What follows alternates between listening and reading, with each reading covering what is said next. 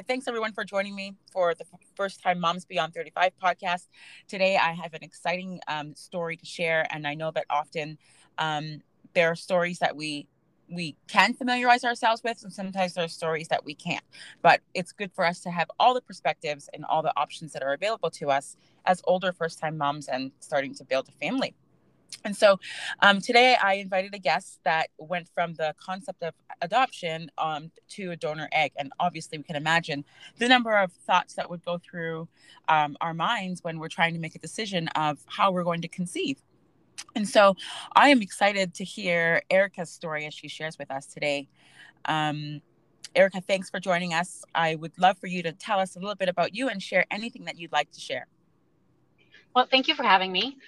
So I am a first-time mom at the age of 40. I had my first daughter. She was actually naturally conceived. And I actually just had my second daughter, who was our donor egg daughter, at 43. I just turned 44. Happy birthday. Thank you. Yeah, you're welcome. That's great. So during your motherhood journey, can you tell us a little bit about what sort of thoughts you had as you were planning your second child? Sure. So my husband and I decided that we've always said we wanted to have two children. Mm-hmm. And we were very lucky to get pregnant very easily with my first daughter before I turned 40. Did have her once I was 40. And then when we proceeded to get pregnant for the second time, we did get pregnant very easily. However, we lost that child, very early on in the pregnancy. So we struggled trying to conceive, and as we were trying to go through this process, we looked into adoption as an option. It was something we discussed with my family and his family, and we had everyone's support in proceeding with adoption.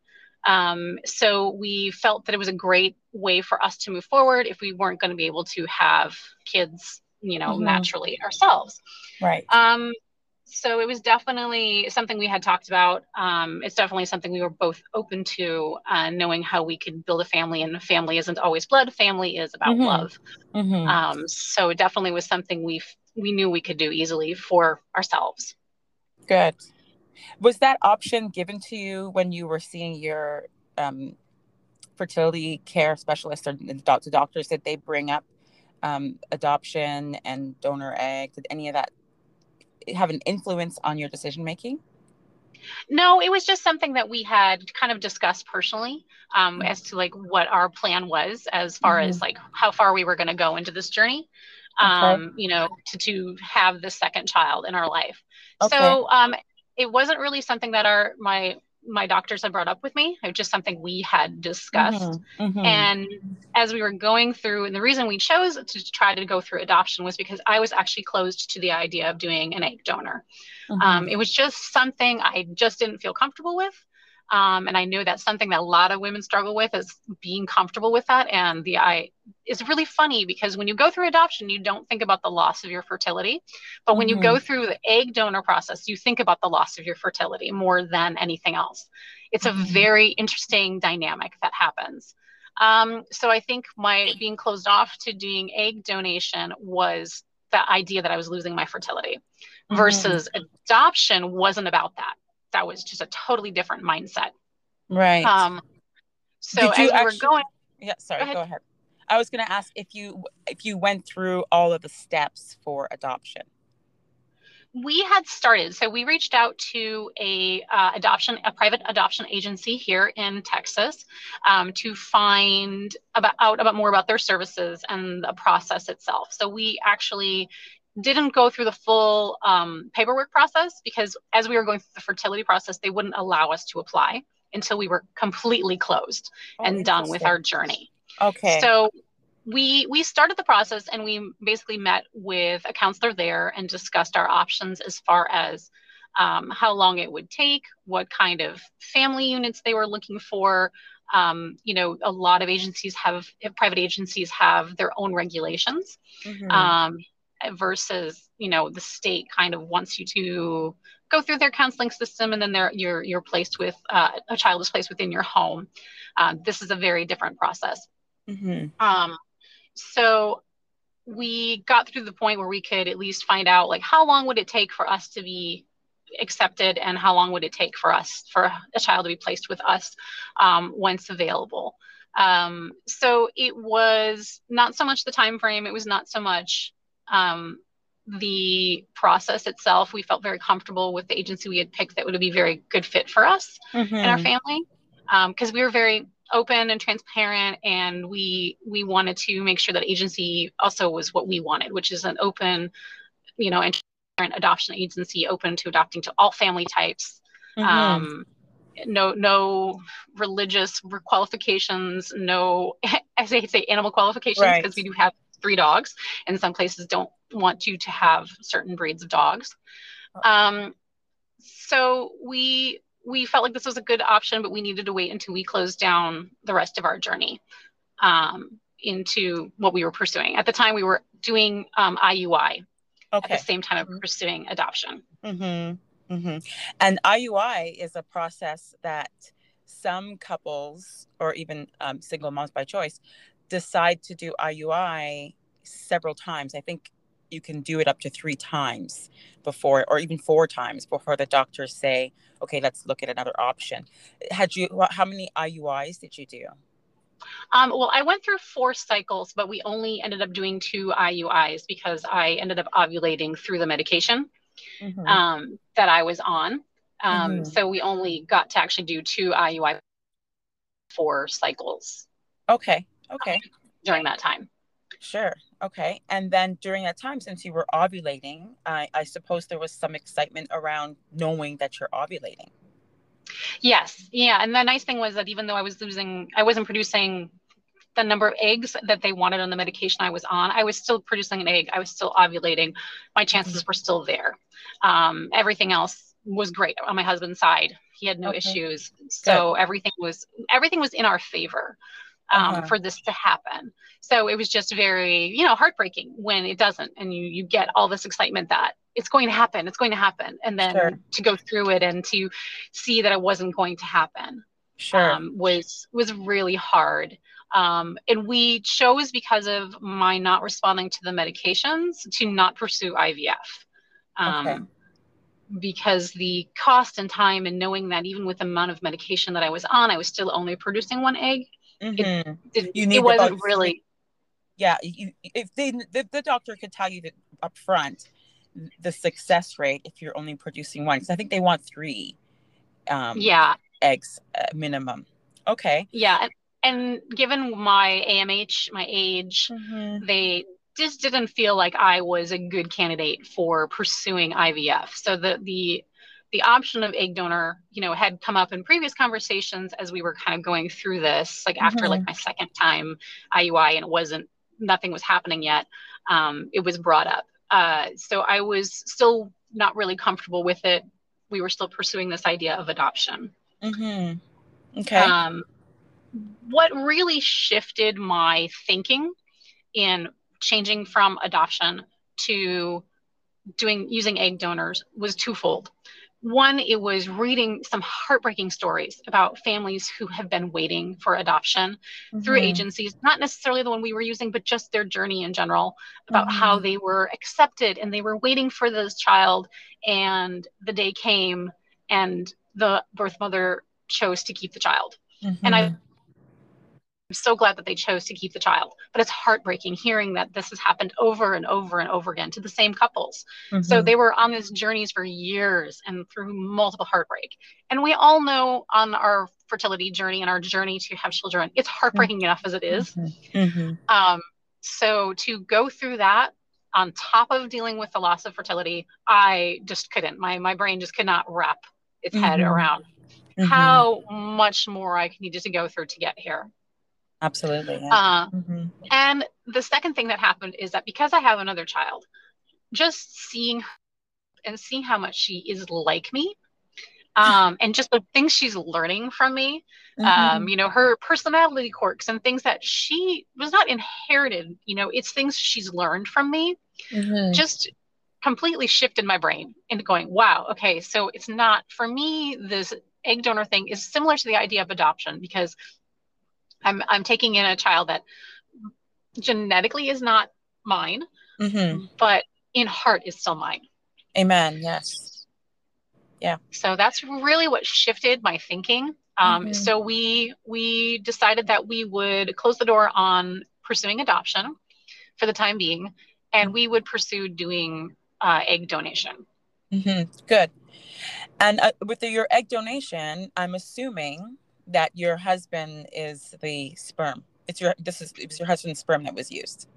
Correct. Yes. Okay. He because he had no issues and they did all the testing. He was comfortable being able to use him. So we only did the single donor egg donor. So curious, the decision making between your husband and yourself, was that really, I mean, obviously the answer, I mean, if it was me and my husband, I know it's a very difficult discussion to have. But did you find that there was some sort of more encouraging on your side that you had to do for your husband to be on board, or he was on board all along, like just supporting you with whatever you needed? He was supporting me in whatever I needed. He was really the one who was like, let's look at all of our options. Let's talk about what we're comfortable with doing, what we're not comfortable with doing. But he never pressured, never said, we're going to have 2 kids. This is how we're going to do it. This was more about what I'm comfortable with, because pregnancies are hard. Yeah. And you put your body through a lot. And so it's definitely a choice that I had to be able to make for myself and what I really wanted to be able to do. And he supported whatever that choice was going to be. Awesome. Yeah, we may have some male listeners that would be encouraged to hear how to respond in this scenario as well. So that's great. Excellent. So at this stage, what stage in your family planning experience were you advised to consider a donor egg? Did your doctors advise you of this, or you came up with the idea on your own? It was kind of twofold. Again, I was doing a lot of research about what I was going through, as far as my infertility and what kind of options were out there. Joining a lot of different Facebook groups, reading a lot of medical articles, things like that helps me direct me towards the egg. As well as my doctors saying, like I said, when we get through like the second IUI and it had failed, it was kind of a conversation of like, well, here are your options. We could, IVF seems to be off the table unless you really want to spend the amount of time and money pursuing it. Or we can look at egg donor as an option. You can use the, egg donor or embryo donor if you wanted to do the double donor. As your options. It's really something to consider. So, and honestly, from the time that was brought up to the time I decided was probably about 8 months, of decision and process making that I had to go through. Part of that was mourning my fertility, accepting that was a closed book. It's kind of like going through menopause before you get there. Yeah, that's a good analogy. Because it's going to happen. I mean, eventually your body will go through menopause, but when you're 40, you don't expect that. You don't expect that that's what you're going to be going through. And I know some women go through it much earlier, and that's even harder. I think as we age, we come to accept that these things are going to happen and it's going to become harder. And I know for some women who are younger, like at 35, and they're experiencing the same thing, we're told, you can still do this till you're 40. People can still do this. And then, to find out that you aren't and you can't, and it is a struggle. So I think just coming to the realization and accepting that this was my body. Yes. This is what I was going to be going through. I still have to love my body regardless. So let's see what we can do, and accept the fact that I have to go through this process to get to the next stage, which is accepting that I will move forward with egg donor. Sure. And is it safe to say that you've lived a healthy lifestyle? Yes. Yeah. I mean, I worked out regularly before I even had my first child. I've always been in shape. I've always eaten healthy. I can't say that I don't enjoy my treats. But yeah, I mean, I grew up very active. So my whole life I've spent being an active individual and never had any health conditions or health issues that I had to deal with. So for me, personally, I always felt, oh, this should be easy because I've Yes. never had any issues. I don't have, I don't have POX. I don't have endometriosis. I don't have these things that should prevent me from finding a journey to fertility and having kids later in my life. You know, genetically, both my grandmothers had kids late in life. It should be easy. You just never know. We just never know. No, you don't. Everyone is so different. Everyone's bodies respond so differently. And your emotions and how you deal with things. So it can also just have such a great impact on how you go through this journey. You're right. I had a fertility specialist tell me that most women, I think 9 out of 10 of his patients that said no to the donor egg when they were first advised that route, when they did finally decide to go donor egg route, they said they had done it earlier. Yeah, I kind of hear that in some of the groups as a consensus too, for a lot of people who are kind of wavering back and forth about it, that once they come to accept that this is the option, they wish they would have accepted it earlier instead of going through multiple rounds of IVF or years and years of infertility treatments and trying to find a path to having this family that they so desperately want. So I feel a little bit grateful that my journey was shorter. Good. You know, I had things taken off of the table. Because of just knowing that I didn't respond to medications, knowing that my IUIs were unsuccessful. It was more of a personal internal journey than it was the medical journey that I had to go through. Yes, it's an excellent story and very inspiring. I'm so happy that you're sharing. And congratulations on your little one. Thank you so much. How old is your second child now? She just turned 12 weeks. Oh my gosh, a new baby. I didn't realize that young. That's wonderful. And here you are on a call with us. Thank you. Thank you for doing this. We have to thank my husband for being home with the baby. So I can get some time on my own. So I'm not home with my little one. So that's wonderful. So as an older first-time mom, are there any frustrations that you can share with other moms and let us know how you manage them? Well, just in the reflecting back on the egg donor thing, I know something that comes up a lot with the groups and the posts that I see is, especially when you have your own children already, you know, from your own eggs, there is always something that comes up that is like, well, I love that child as much as I love my own kids. Right. Oh yeah. It's something I think about too. Right. And I thought about during my journey, and I had my pregnancy was very disconnected from my pregnancy, but I think anyone who's gone through a lot of loss disconnects from their pregnancy till that baby's here. And I was like that throughout my entire pregnancy. It was polar opposite of my other pregnancy. I was very connected with my baby. I was very in love before she was ever here. So it's a very different dynamic. So I will tell you, being in the situation, do I love my egg donor baby as much as I love my own egg baby? Absolutely. There is without a doubt, she is mine 100%. Like the two things people always kind of concern themselves with when going through the egg donor process is, well, I love this child because, you know, they're not technically genetically mine. Well, it doesn't matter. Just like you would with adoption. It doesn't matter. Love is love. It does not matter. Yeah, that's good. And the other one is, of course, will the child look like me? Well, obviously it depends on your donor. And who you choose. Or if you're going through embryo adoption, will that matter for you? You know, does my child look like me? I would say she doesn't, but she does, because she looks just like my daughter, my old daughter. Aww. So like they're like two little twins right now. When you look at them. So, and to me in the end, it doesn't really matter if she looks like me. It's not about that. No. So will she have my traits, my quirks, my weirdness? Absolutely. So, and that's all that matters. You know, my goal is to raise my children to be good people. Doesn't matter how they got here. Excellent. So, what do you think every first-time mom beyond 35 needs to know? What do they need to know? That age is just a number. It's not a statement of who you are. And sometimes that's hard, especially in public situations where someone might comment about, oh, is this your grandchild? You know, I think that you just have to kind of roll with it. And, you know, you just have to be okay with the fact that some people are very just unaware. Mm-hmm. And it's not intentionally harmful. They're not trying to be mean. They're not trying to make a comment about your age. And you know what? Just smile, laugh, and say, no, they're my kid. And move on. You have a great attitude. That's so good.